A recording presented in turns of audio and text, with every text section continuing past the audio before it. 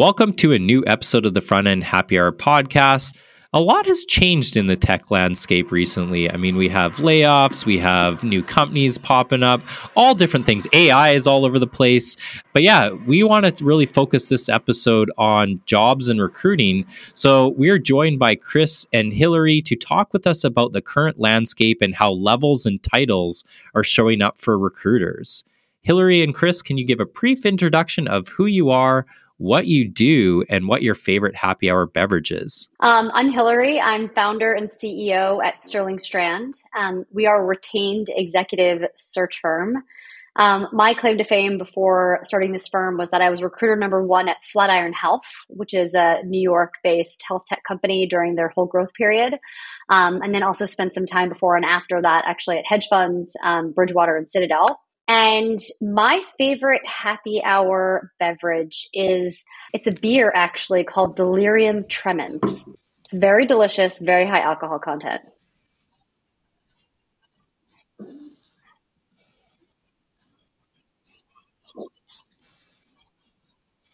Yeah, and I'm Chris Running. I've spent my entire career in engineering recruiting. So I spent 7 years working at Netflix, where at the end I ran all of the engineering recruiting. And then most recently, just shy of a year ago, I joined Hillary at Sterling Strand, where I support the product and engineering hiring. We'll also give introductions of today's panelists. Stacey, you want to start it off? Sure. I'm Stacey London. I'm a principal front-end engineer at Atlassian. Jem Young, engineering manager at Netflix. And I'm Ryan Burgess. I'm an engineering manager at Netflix. In each episode of the Front End Happy Hour podcast, we like to choose a keyword that if it's mentioned in it all in the episode, we will all take a drink.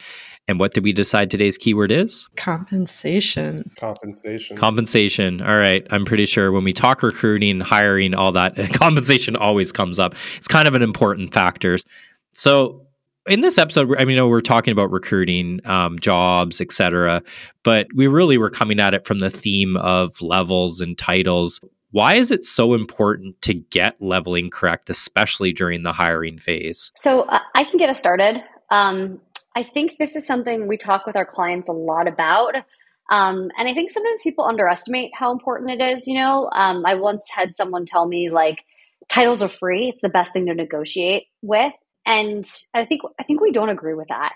And the reason is because while it might feel free right now, it will not be free later. There will be costs associated with getting it wrong. And the reason for that is because you can't put the toothpaste back in the tube on titles. So once you give a title out, that person has that title. You can't, you can't really demote people. We'll talk a little bit about, what happens when, mistakes are made, but like, it's not something companies generally do. And so when you give a title, you have to be very, very, very confident that that is the minimum level that person can be successful in. Because if they're not, it's very, very hard to fix. So I think that's the primary reason it's important to get right. There are a couple other reasons as well. Chris, what are your thoughts? Yeah, I think just to build on that, I think, getting the title wrong can be a spiral effect. Once you, it kind of sets the precedent once you title someone of what the titles are going to mean for the rest of the folks that you're hiring within that organization or within that company. Yeah, I mean, also you're both talking about that person coming in and getting it right for them, but it's also could be really frustrating for engineers or anyone in the company that it's like if you bring someone in at a higher title, you're like, how did they get that title, right? Like we don't have that title, nobody else does, or that doesn't seem right, and that can actually cause some like culture issues within a team or company as well. And something that we come across all the time, and I'm sure will resonate with you all as engineering managers, is that, people follow people as well. So if you let's say you bring in someone that's relatively junior for the title they're given, that could be a VP of engineering as an example, and then they go to hire directors under them or their deputies under them, it can be really, really hard to attract the level of talent needed as the company scales. And that's something that Hillary and I come up against all the time when we're working with leaders who are asking us to kind of build out their team under them. That's a really good point too, because you do evaluate a company on like who you're reporting to. And if I'm having to report to someone who's a lot more junior than me, that's going to frustrate me. I probably wouldn't take the role. Yep. And I think it works, in other ways too, where, we come across a lot of startups and they tell us they want to hire a C-level executive and the company is only 30 people. and there's no team in place, or the team is very, very small. And so I think it's important to think about, like, how does this level that you're giving this role map to the actual problems that you need to solve? Is the role a C-level role where it's about, vision and managing managers and, a little bit less hands-on day to day? Or is this a role that is very hands-on and you need to set expectations that this person is going to be coding or, building the go-to-market motion or whatever hands-on activity it is? And so titling it more senior, number one, sets the wrong expectations with candidates. And I think number two, where does that candidate take you?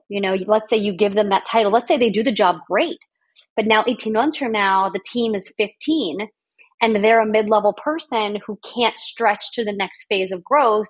Now, what do you do with this person who has the C-level title, who is expecting to be on the executive team? How do you place them into the right point in the org with a title like that? So, we often recommend, actually, I would tell you almost every week we talk to clients, they come to us and we're titling things down. We're like, this isn't a CTO, this is a VP of engineering, or this is a tech lead. Same with marketing. You're not looking for, a VP of marketing. Actually, this is a marketing manager. And so let's level the person correctly now to attract the right kind of candidate with the right expectations and to set you up for success down the line when you do need to bring in that person at that next level. I like the idea of leveling down too, because that's easier. Like you said earlier, it's really hard to quote unquote demote someone or remove a title. But like if you bring someone in at that, talking about the C-suite, it's like they could easily grow to that C-suite when it's needed, but it's not necessarily required today. And so you're helping to grow towards that versus labeling it as that and saying, well, that's the expectation of the role. You have to meet those expectations. So I think that's a really good lesson right there. Mm-hmm. And giving a carrot, right? Yeah. Like, earn it. I was going to add, Ryan, probably the number one thing I've learned from Hillary since I came to Sterling Strands that seems so basic but is so helpful is she asks clients, what's the problem you're trying to solve? When they come to us and say they need to hire, she says, let's take a step back. What's the problem you're trying to solve? And I think that is why answering that question then helps you get the level really right, because then you understand that, hey, this problem is going to map to what I need to do at this business. And that kind of goes back to Hillary's point of making sure that the responsibilities and the expectations are set really clearly in the beginning. Do you think part of the problem is there's not a lot of insight and visibility into what C-levels and executives do? Because, the further up you go, the fewer roles there are. I'd say most engineers don't have a solid grasp of what a CTO actually does. I don't think most people know what a CTO does. Right? I'd say most people don't know what a CEO does.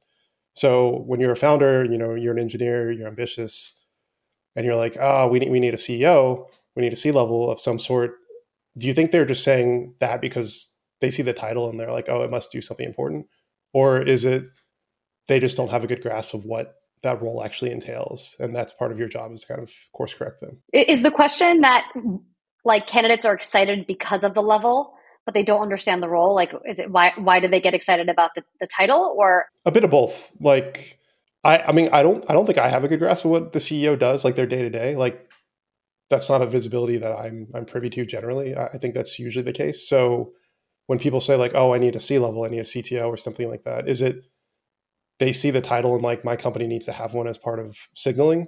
Or yes, they just don't have a grasp of what they need and they see it. I think it's a disconnect between problem and translation of that problem, right? To Chris's point that, something that we always do is start there, because they've taken a leap already when they come to us and say, hey, I need a CEO or a CTO. They've said, I have a tech problem. I need a leader to solve it. And I think that, founders, especially startup founders who maybe don't have a ton of experience, looking at levels and titles and expectations and, working closely with HR around how that's defined, they don't know, A, the implications, and to your point, B, what it means, right? They don't realize that just because you have a technical leadership problem doesn't mean that it's a CTO level technical leadership problem, right? And I think a lot of times they're really appreciative when we come back to them and say, you know what, this is actually going to be a lot cheaper than you expected because you really don't need a CTO after all, based on these problems. Here's how we map this level in the market. Here's how other companies map this sort of problem in the market. And therefore, here's what we recommend, you think about in terms of how to title it. And Jen, just to kind of give some more specifics, what we often see as well is companies will come to us and say, I need a director of engineering. And here's why. Because they hired someone that was at this high up level doing the job that Hillary just described, the vision, the strategy, the engineering culture or the culture of their marketing department. But they didn't actually think about the problem themselves. So they hired someone that was like too up in the clouds, if you will, couldn't actually do the day-to-day job. And so they have to kind of learn from that lesson. And then they come back to us and say, I need a director because I actually need someone that's doing more of X, Y, Z and kind of getting in the weeds. I think one other example, to look at in a reverse example is when roles are undertitled. Right. And I think, again, there's this translation problem around the issues, the problems, and opportunities of the company and the title. And so I had a company come to me recently and say, we need a VP of people. And I said, well, how much, funding do you have? What's your revenue? How many employees do you have? How much are you growing in the next year? These are the questions that we asked to understand sort of size and stage of the company. And they were like, well, we're 700 employees going to 1,000. And I said, do you have a chief people officer, right? Do you have someone, and this is sort of their direct report? And they said, no, this is going to be our most senior people leader. And I asked them, well, why is it a VP role? This is a type of company where C-level roles in terms of owning a division and having deputies exists, right? That does exist at this sort of size and stage. Why not?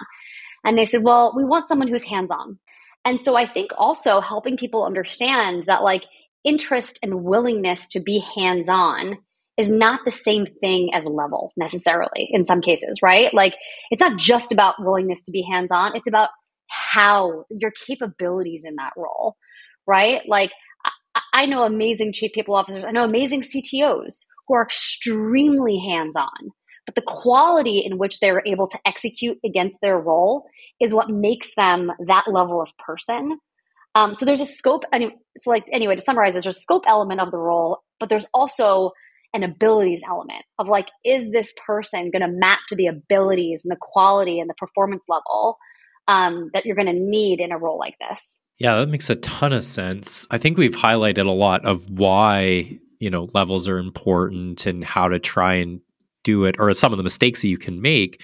What happens when you do have those mistakes? So I think Hillary and Chrissy, you both have mentioned a few that are obvious, right? Where they've made this mistake or they've maybe have someone who's too high level. How do they fix that? Or what do you do to fix that as a company? I think it's hard.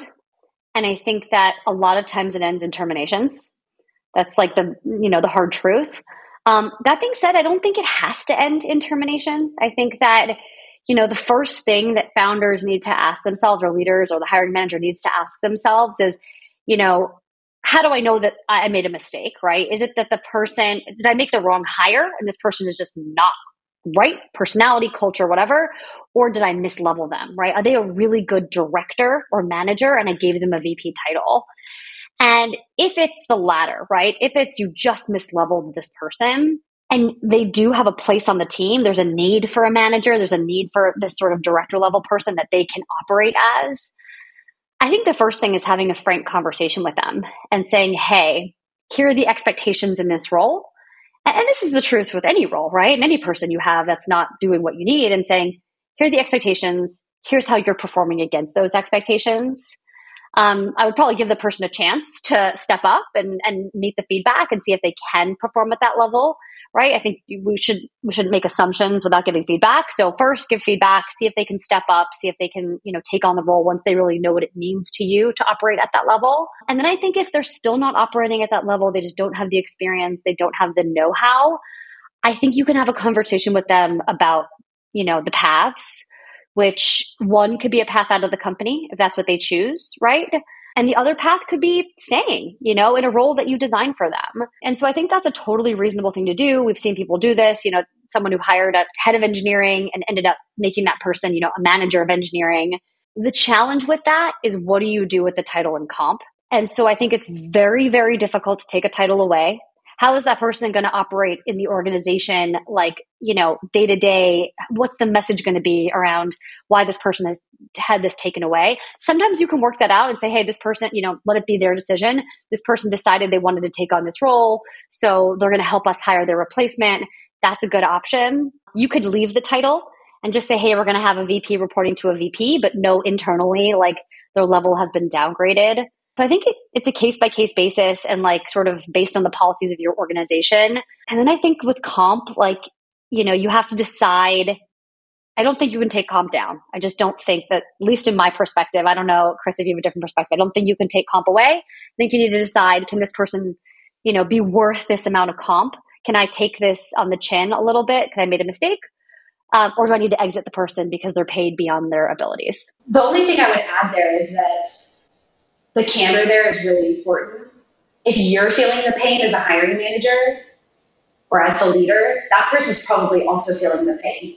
Whether, they're in a job that's a little too hands-on for them and it's not the scope that they had expected, or whether the scope is too large and they're feeling overwhelmed. They're likely feeling that pain as well. And so that upfront candor and conversation, I think, will go a long way. And I think another thing to think through is what are the ramifications to the organization overall if the person departs? That has ramifications on the culture, likely the attrition of the people that report into that person. And so I think doing an analysis of what the pros and cons are when you face an exit versus really trying to retain someone. And if you do have that hard conversation, to Hillary's point, the more that you can be transparent and empathetic and involve them in the process of that downgrading, be it have them on the interview panel for their backfill, keep them in the loop of where they're at with hiring that person, that will go a long way in the success of retaining them and likely have really positive implications for the organization and the culture of the company. I like that you both said about the candor. And I think just even setting those expectations too, like, I think Hillary, you mentioned like maybe you do give them the chance to play that role. They may not want that role too. And so I think that speaking to here's what the expectations are, here's the role, and really being clear and upfront of that you're both aligned on that this is like clear. Okay, cool. I could read that and go, yeah, I don't want that. That's actually not what I want in a role. And then it's like you can make that decision really quickly. Or yes, I would like to be up to that task and do that and giving someone the chance. The compensation one, cheers. That one's tough. That one is very, very tough because like it is hard to like take someone's compensation down because they've built a life on that expectation of like, hey, this is what I'm making. Maybe I've purchased a home or bills are paid, whatever that is. They've like focused on that as being what they're expected. So that is a tough one. And I think to go back to what I said in the beginning, like this is why usually it ends in terminations. Like there is a delicate dance to be danced to get to the point where you can retain that person, and it can be done if there is a strong reason to do so, and the person's a great culture fit and all these different things. But I would say by and large, you're looking at a termination when this happens. And so this again goes back to it's so important to get it right, to really think about this, to not use titles as a way of negotiating and compensating someone, because you can't undo it. And now you have to refill the role with someone who's a really good fit for your organization and could have been totally successful in a different role. And going back to, I've just been thinking about the question that Jem asked of like, I don't really know what a CTO or a CEO does. I think often the person doing the hiring, maybe it's their first time hiring a VP of engineering or a CTO or a leader, and they don't quite know what do VP of engineers do in the market. Like, what does that actually look like? And so when it comes to the importance of getting it right to begin with, one of the things that we really, really recommend and why we are all about running a really methodical, rigorous hiring process is the importance of calibrating. When you're initially going after that person that you want to hire, we recommend that managers calibrate and they do it quickly and they talk with enough candidates to where they know and they're super confident in what do I need in this role. And so sometimes, just to give an example of when someone comes to us and they say, I've got to hire a CTO, and we say, hey, is it really a CTO? Is that really the problems that you're trying to solve? We'll actually cast a wide net, and we'll contact people at the CTO level and at the VP level, and sometimes even at the director level, and say, why don't you talk with a variety of folks so we can really narrow in on who do you need and why? So then when they get to the offer, we're really, really confident that that's the right person that's going to solve those problems. I think historically, at least for me, I thought about recruiting in terms of like time to fill and going after the referrals quickly and like making that best fast hire. And now I think as I've spent more time in recruiting, I actually think about it in terms of like, have we done all of the due diligence, even if it takes longer, even if it's more conversations, to make sure that you're getting to the right person rather than the fastest person or the referral or your friend of a friend. So I maybe want to change gears a little bit here is like, so we've talked about a lot from the hiring perspective, from the company side, but what about the candidate experience, like titles, like for saying on that, it's like, it's so ambiguous. Like I know this from like companies, everyone has different titles at different companies. They're all valued different. Like even for my own role, a manager like could mean many different things, have so many different things to think about. How does a candidate navigate that, like, and understand the scope of a role? I think one thing I've seen, I actually just recently someone reached out to me and they're like, should I apply for this principal engineer role or just a senior engineer role? Like, what's the difference at Atlassian? It was kind of like reaching out to your connections to understand, like, at that company, what does that mean? And like, because it is different. It's definitely defined differently at various places. Even if the title is the same, they could be doing very different things. So I think that's one good way. And I think like some companies, especially bigger companies, they may actually have a performance ladder and a skills ladder.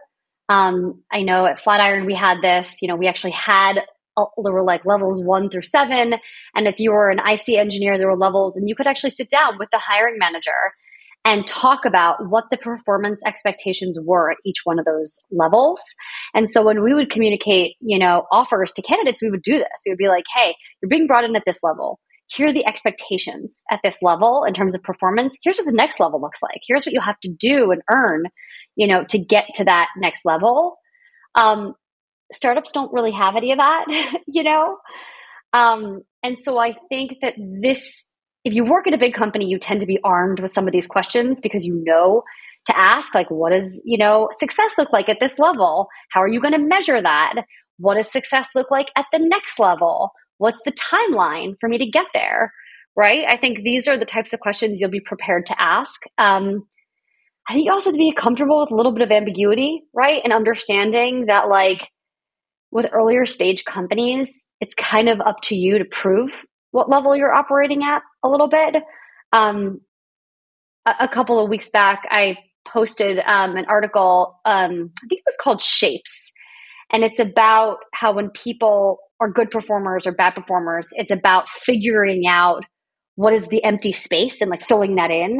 And so I think that's part of the process too, when you're, being hired, is saying, what's happening today? What's not happening today?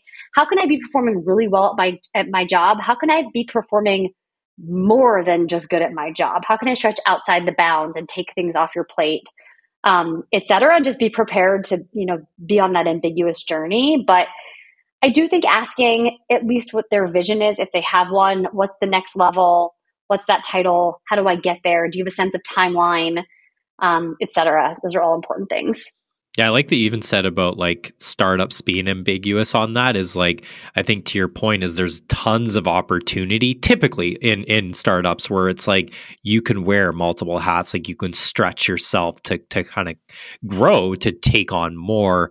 And I think that to me is also something that as you're even in the company is asking, where are gaps that I could help with and understand that? So working with your manager or team, or maybe it's even a skip level asking like, I want to grow in this next way. Like, what are things that I could take on? And there's likely a lot. There's always, anytime I've been at a startup, it's like, yeah, you can do way too many things. Like there's just tons. So that's a good call out. It definitely goes beyond the job description and just asking what am I going to be spending my time on? I can tell you that I've met with one founder who will say, we're hiring a head of engineering. Of course they need to be coding. They're the ones building the product, and then they're the ones hiring the engineers. How can they gain respect of the engineering team if they're not building the product themselves? And then we'll talk to another founder who will say, of course we don't need the head of engineering to be coding. Why would they be spending their time coding? They're a head of engineering. And so it just goes back to asking, like, what am I going to be spending my time on? What's the problem we need to solve? And having those upfront conversations so expectations are clear. So I guess a bit of career advice. So let's say I'm on the market. I'm looking for a new role. I'm looking at small to mid-sized companies. Is it in my best interest to push for the highest, biggest title that I can? Or is it better to kind of like, well, here's a level I know I'm very comfortable operating at, even though it's likely I will probably be like working beyond that. So like say I'm an engineering manager, but I'm setting the technical direction for the entire company. But, I don't want to go too big. So yeah, what's the advice you have there? Jem, are you looking for a new role? If you are, Jem, we're going to talk. I think it depends a little bit, right? Like, I think it depends on your own self-awareness of where your capabilities are. And so if you are in a role right now and you feel really confident that you have the ability to operate at the next level, because you know what the next level looks like, right? And you know that space. Like an example as a recruiter would be like, I'm an IC recruiter. I know I can manage people. I've been playing that role for the past year. There's no opportunity where I am right now to manage people, but I know that I can do it. Stretching for a manager role is not an unreasonable thing to do because you have confidence. You know yourself. You know the role. You know you can be successful there. It's a little bit of a risk, but I think it's a risk worth taking. Because if you don't fight for yourself, like, they're probably not going to fight for you. And listen, if they say no, I think you should think about that too, right? Like, I don't think you should, people should be like, well, I'm not taking it because I'm not getting the title that I want. People should be thoughtful about the role and the fit and the moment in their life. But I also think, the reverse is true, which is, I was a head of recruiting and I did not think I was ready for a chief people officer role. When I left Flatiron, I just didn't think I had the knowledge. Could I have gotten a job like that? Yes. There are a lot of people that hire, heads of TA into chief people officer roles. Sometimes they're successful, but sometimes they're not because HR and recruiting are not the same. And it's not a half click up where you're adding, one sort of thing to your pie that you can learn. It's a big step up. And if you're trying to get a much bigger role like that, I would say be really thoughtful as to whether or not you're really qualified. Would you hire you to do that job? And if the answer is no, then I would say, then don't chase it as aggressively because you don't want to set yourself up to fail. Yeah. So anyway, it's not a clear answer, but that would be how I would think about it. I think you gave good advice, especially from the IC to manager one. That is such a tough role. Like companies don't always have those opportunities. There's less of it, right? And I've seen that time and time again with engineers wanting to move into management. It's not easy. It's like you kind of have to be at the right place, right time. And if your company doesn't have that role, it might be the opportunity is like go look somewhere else. And it sucks because you are trying to get that. And there are companies that will take the bet where they do need that role. So I like your advice there, Hillary. Another thing I would just add, Jem, is who's in the role above that? Like, is there the potential down the road? So, for example, if you're going for a CTO role and you're trying to push up for that title, maybe instead think about like, who am I reporting to? So maybe let me backtrack a little bit. Let's say it's a VP engineering role and you maybe want that CTO title. I would instead maybe focus on asking the leader, are you planning to hire for that role? Why or why not? Understand if it's up for grabs and maybe you can grow into it. I think this is something that Hillary mentioned early on, instead of just fighting for it initially. Oftentimes, founders will tell us, we want to keep that open. Like we're intentionally not hiring that. We want to hire someone that can grow into it. But given our size and stage, we're not there yet. We don't need a CTO. But it's certainly up for grabs. So I think it's more about understanding what is the potential opportunity. And that would be where I would go as a candidate, is like wanting to really understand that versus just fighting for the biggest title. Maybe to touch on that a little bit differently, Chris, is that sometimes or at least maybe this is my own internal feeling, is that sometimes you get promised those things and they never happen. And so that is always like, I don't know. It's just definitely, maybe it's like you don't trust companies. I don't know what it is, but like, how do you avoid that too, right? Like, I get it. It's like they're not going to necessarily put you in that role, but oftentimes you want to fight for the highest title, largest compensation, cheers, because it doesn't change, right? Like it's hard to get that change once you're in there. I think that's a very, very valid point. I would say look at the other people that work at the company. There are some companies that I can think of that have people that stay there. Netflix is a great example, 10, 15 years, and you see people that have had that trajectory, right, of getting promoted. You can tell that the company invests in those people, that they're getting opportunities, that they're satisfied in their job. So, I mean, we've got LinkedIn at the tip of our fingers. Take a peek around and figure out what is the trajectory been at other people at the company. Are they staying for a long time? Have they had those opportunities? And do a little bit of your homework. Companies that kind of do the bait and switch approach or kind of dangle the carrot and then don't follow through on it, their talent's not going to stay there long term. They're going to go seek those opportunities elsewhere. The only thing I'll add to that, though, right? I think it's, and there's one thing you could do up front, which is have the conversation with your potential hiring manager and say, what is the potential timeline here, right? Like, when might I be considered for this? And what would I have to do to get there, right? And just try to get some clear things on paper around what good looks like in your role, what good looks like in the next role, and how you get there. But I do think it has to be balanced with like reading the room of the company, and understanding that promotions aren't just about people. They're about the company as well, right? Like we said, a 30-person company doesn't need a CTO. If your company is 30 people and it doesn't grow and it's not growing, it's not the right time. Even if the CEO said a year from now, it's not the right time to knock on their door and say, hey, I'm ready for my title change now because you told me a year. Like, they're going to be like, well, we haven't grown at all. And, we're all responsible for that. So let's focus on that. And when the company is successful and there is a need for that, then let's talk about it. So I think it's a balancing act of knowing what the timeline is, understanding whether that opportunity should exist and when the right time to ask for it is. And if it is clearly the right time, they're opening up a CTO role, then saying, hey, I'd like to be considered for this. And if they're not considering you for it, then okay, tell me why. What's the feedback for me? What would I have to do in order to get there? Hillary, I think you slipped in some really, really good advice there on, if you're looking for growth, like you're looking to move to the next level, join a company that is growing quickly, and the opportunities will be there. If you're looking for, a little more stability, like pretty level field, join maybe a more mature company where things are, more reasonable. And they have their pros and cons, but that, I don't know if that's what you meant to say, but that's. No, I think that's 100% right.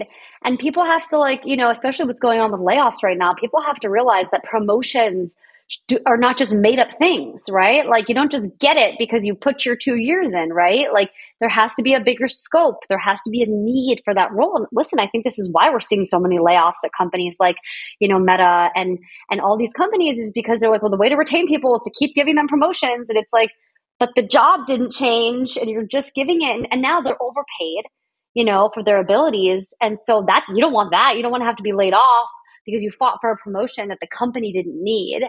And so I think just keeping an eye on the big picture. And to your point, if you want to grow fast, go to a company that's growing fast, right? Because promotions are not about just your performance. It's about that performance matching the timing of the company need.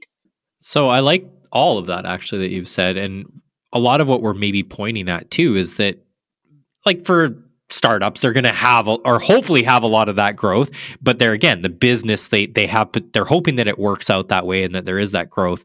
As a candidate, what are some questions to help determine like the upsides, the stability, the growth of the company? Because some of that, like, it's hard to know. Even the founder, the CEO, or whoever you're talking to, they have that grand vision, but it is a bet. At the end of the day, it is. And so what are some things that a candidate can ask to try and maybe get a little clearer picture of that?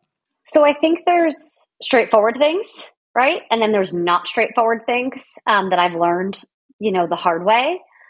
I think the straightforward things are like funding, revenue, burn rate, TAM. These are kind of 101 things that everyone should know. And like, what was the value? If you're talking about equity, understanding like what was the value at the last, round of funding, and was that value reasonable? And what was that based on? And, was your funding done at the top of the market? And, is that going to take you 10 years to grow into? And just really understanding the financials of the business. And then, listen, if you don't understand it, talk to friends. There are a lot of people in the startup world that do understand it. And so figure out what the questions are. Like, these are some of them, but work with friends and mentors to get, these details, because I think also you don't want to, join a company that has a sexy valuation that is not real, isn't backed up by anything. And there's a lot of those right now. And then I think there's the secondary things, which are like culture and retention, right? How many executives are staying and leaving? Even Glassdoor reviews, I think sometimes can be indicative of like company success. If it's a revolving door, like it's going to be hard to be successful, right? That's a huge cost to a company.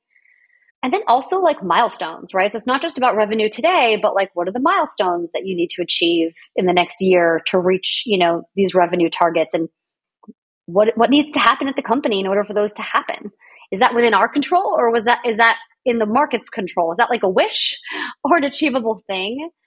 And then the last thing I think that I learned, watching a lot of these companies like, Better.com and Orchard, and even like a lot of these crypto companies, which have just, had these kind of crazy peaks and valleys, I think is like, what would be catastrophic for this company? What would have to happen that would be a catastrophic financial event for this company? Because I think if you look back, some of it was predictable. Like, oh, well, the housing market would have to turn. Well, the housing market is going to turn at some point. And so those would be the other questions that I ask. You're getting deep in one industry, like really understanding that industry and the trends of that industry and how that's going to impact the business. And then there's the who. Like, who are you asking those questions to? You should, I think the obvious one is ask the leader who's hiring you for this position. But especially for startups, ask the CEO or ask someone on the executive level. It'll depend on the role you're interviewing for, of course. And I think even, we didn't touch on this, but when we were talking about how to know the scope of the role and really assess for it, I think just looking at who's on the panel and who they have talked to you towards the later stages will say a lot about the scope and the importance of the role. Many times, it's not uncommon for candidates to ask to speak to a board member. Why are you investing in this company? What do you see as the potential upside? What would have to be catastrophic in your mind for this to not work out? So the diversity of the folks that you're asking these questions to is important. Outside folks that have a vested interest, internal folks, friends, and people that are in the startup world or in big tech world, whatever it could be, that are close enough to it to have a perspective. Well said. Lots of really good advice there to unpack. I think this whole episode is full of good advice for companies as well as candidates.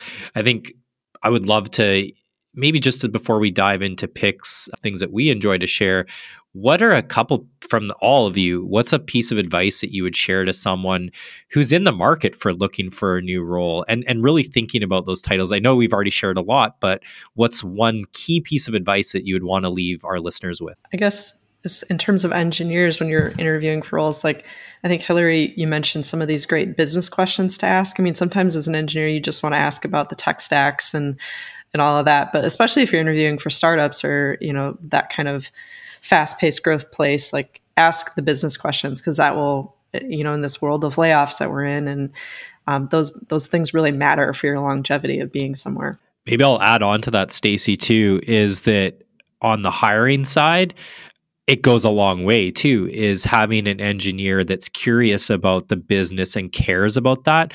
That's a plus. Like you're like, oh, wow, they're not just hung up on what the tech is. They care about the business and want to understand that. Because at the end of the day, we're a business, right? Like we're trying to achieve something. And so if everyone's bought into that and wanting that, it's not like, oh, hey, we're on the latest version of whatever framework that's hot out there. That's cool. I get it. But it also, if the business doesn't work, it doesn't matter. You can go write that cool tech anywhere. So good call out. I will triple down on this advice. A lot of engineers, myself included, when I started, was like, I'm a great coder. I'm good at solving problems. I should be moving up in terms of my title and compensation, et cetera. But, like you said, if I don't understand the business, then it doesn't matter. And that's like the biggest failure I've seen is people like to solve really hard problems. And they're like, why am I not getting promoted? What's going on here? And it's like, it's a business. You do something to make money and you need to solve problems in the right area. Otherwise, none of it matters. And that's such a big disconnect between the reality and what exists for engineers today. So yeah, great advice there. This is sort of tangentially related and sort of digging in a little further on like questions to ask about the stability of the business. Because I think, again, it goes back to like companies that are growing. And so is this company going to grow? Is really understanding for startups specifically when they plan to raise more money. I think that people don't ask. They're like, oh, how much money do you have? And how much time do you have left? But like, are you planning to raise more money in a year from now, right? Like you're not going to focus on that at all? Or are you planning on raising money in the next 3 months? And what's the likelihood that that's going to happen? Are investors interested? I think that a lot of people talk about raising money, but it's really important for startups that there's a confidence around that being able to happen. And so digging into that, because obviously a lot more than just your level is going to be impacted if that doesn't happen. But the rate of growth, et cetera. And so, it ties in with what Stacey's saying, like you have to understand the business, the trajectory and all of that, and understanding like, what's the short term here? Is there a short-term plan for this company to continue its growth? And what does that look like?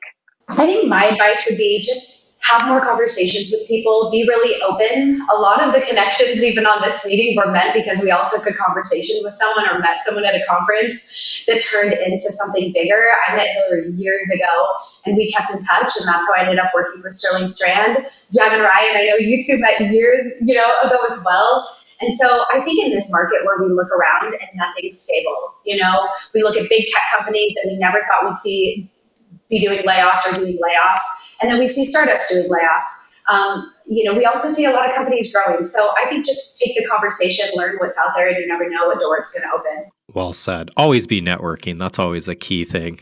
Great. Well, let's dive into picks. In each episode of the Front End Happy Hour podcast, we like to share picks of things that we found interesting and want to share with all of you. Sometimes related to the topic, oftentimes not.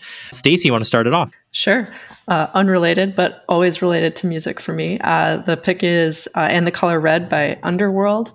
It's been a favorite group of mine for a really long time, and it's a brand new track from them.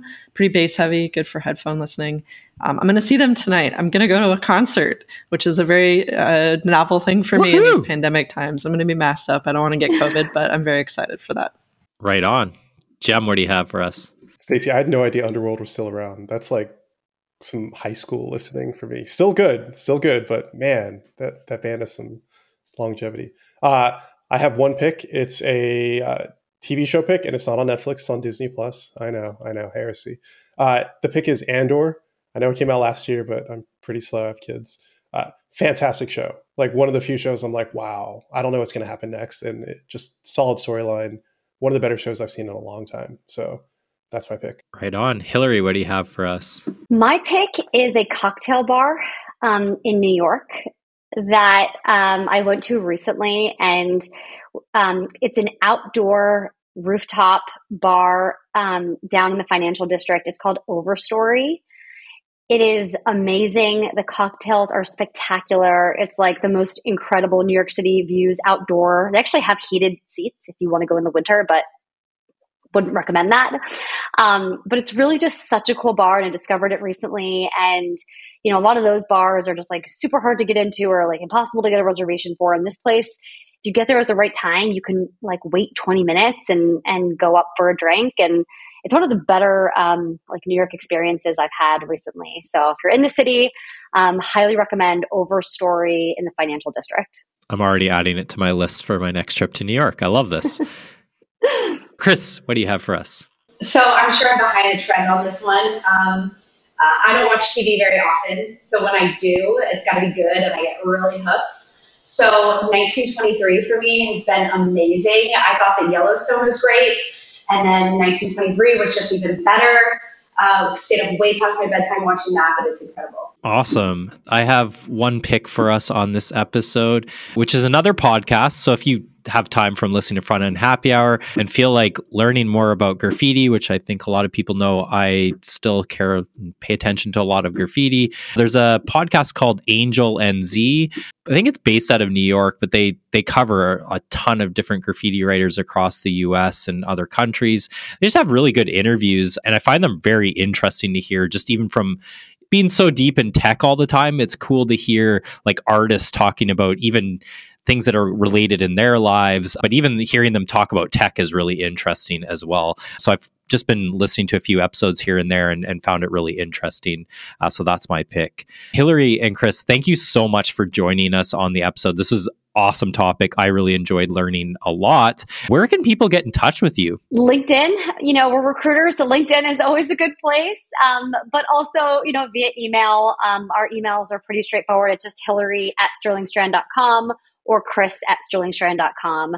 We're happy to talk with folks that are, hiring. We're also happy to talk with folks who are on the market. I think it's sort of rough times right now. And so, if you need to talk, you need advice, like we're really trying to, open ourselves up to do as much of that as we can and, really help point people in a good direction. And thank you again. It was great talking with you both. For our listeners, you can find us on Twitter at FrontEndHH. We don't have LinkedIn. I don't think we need that, but all of us are on LinkedIn individually, but Front End Happy Hour not so much. You can find us at frontendhappyhour.com. Any last words? Happy hiring. Happy hiring. I love Cheers. that.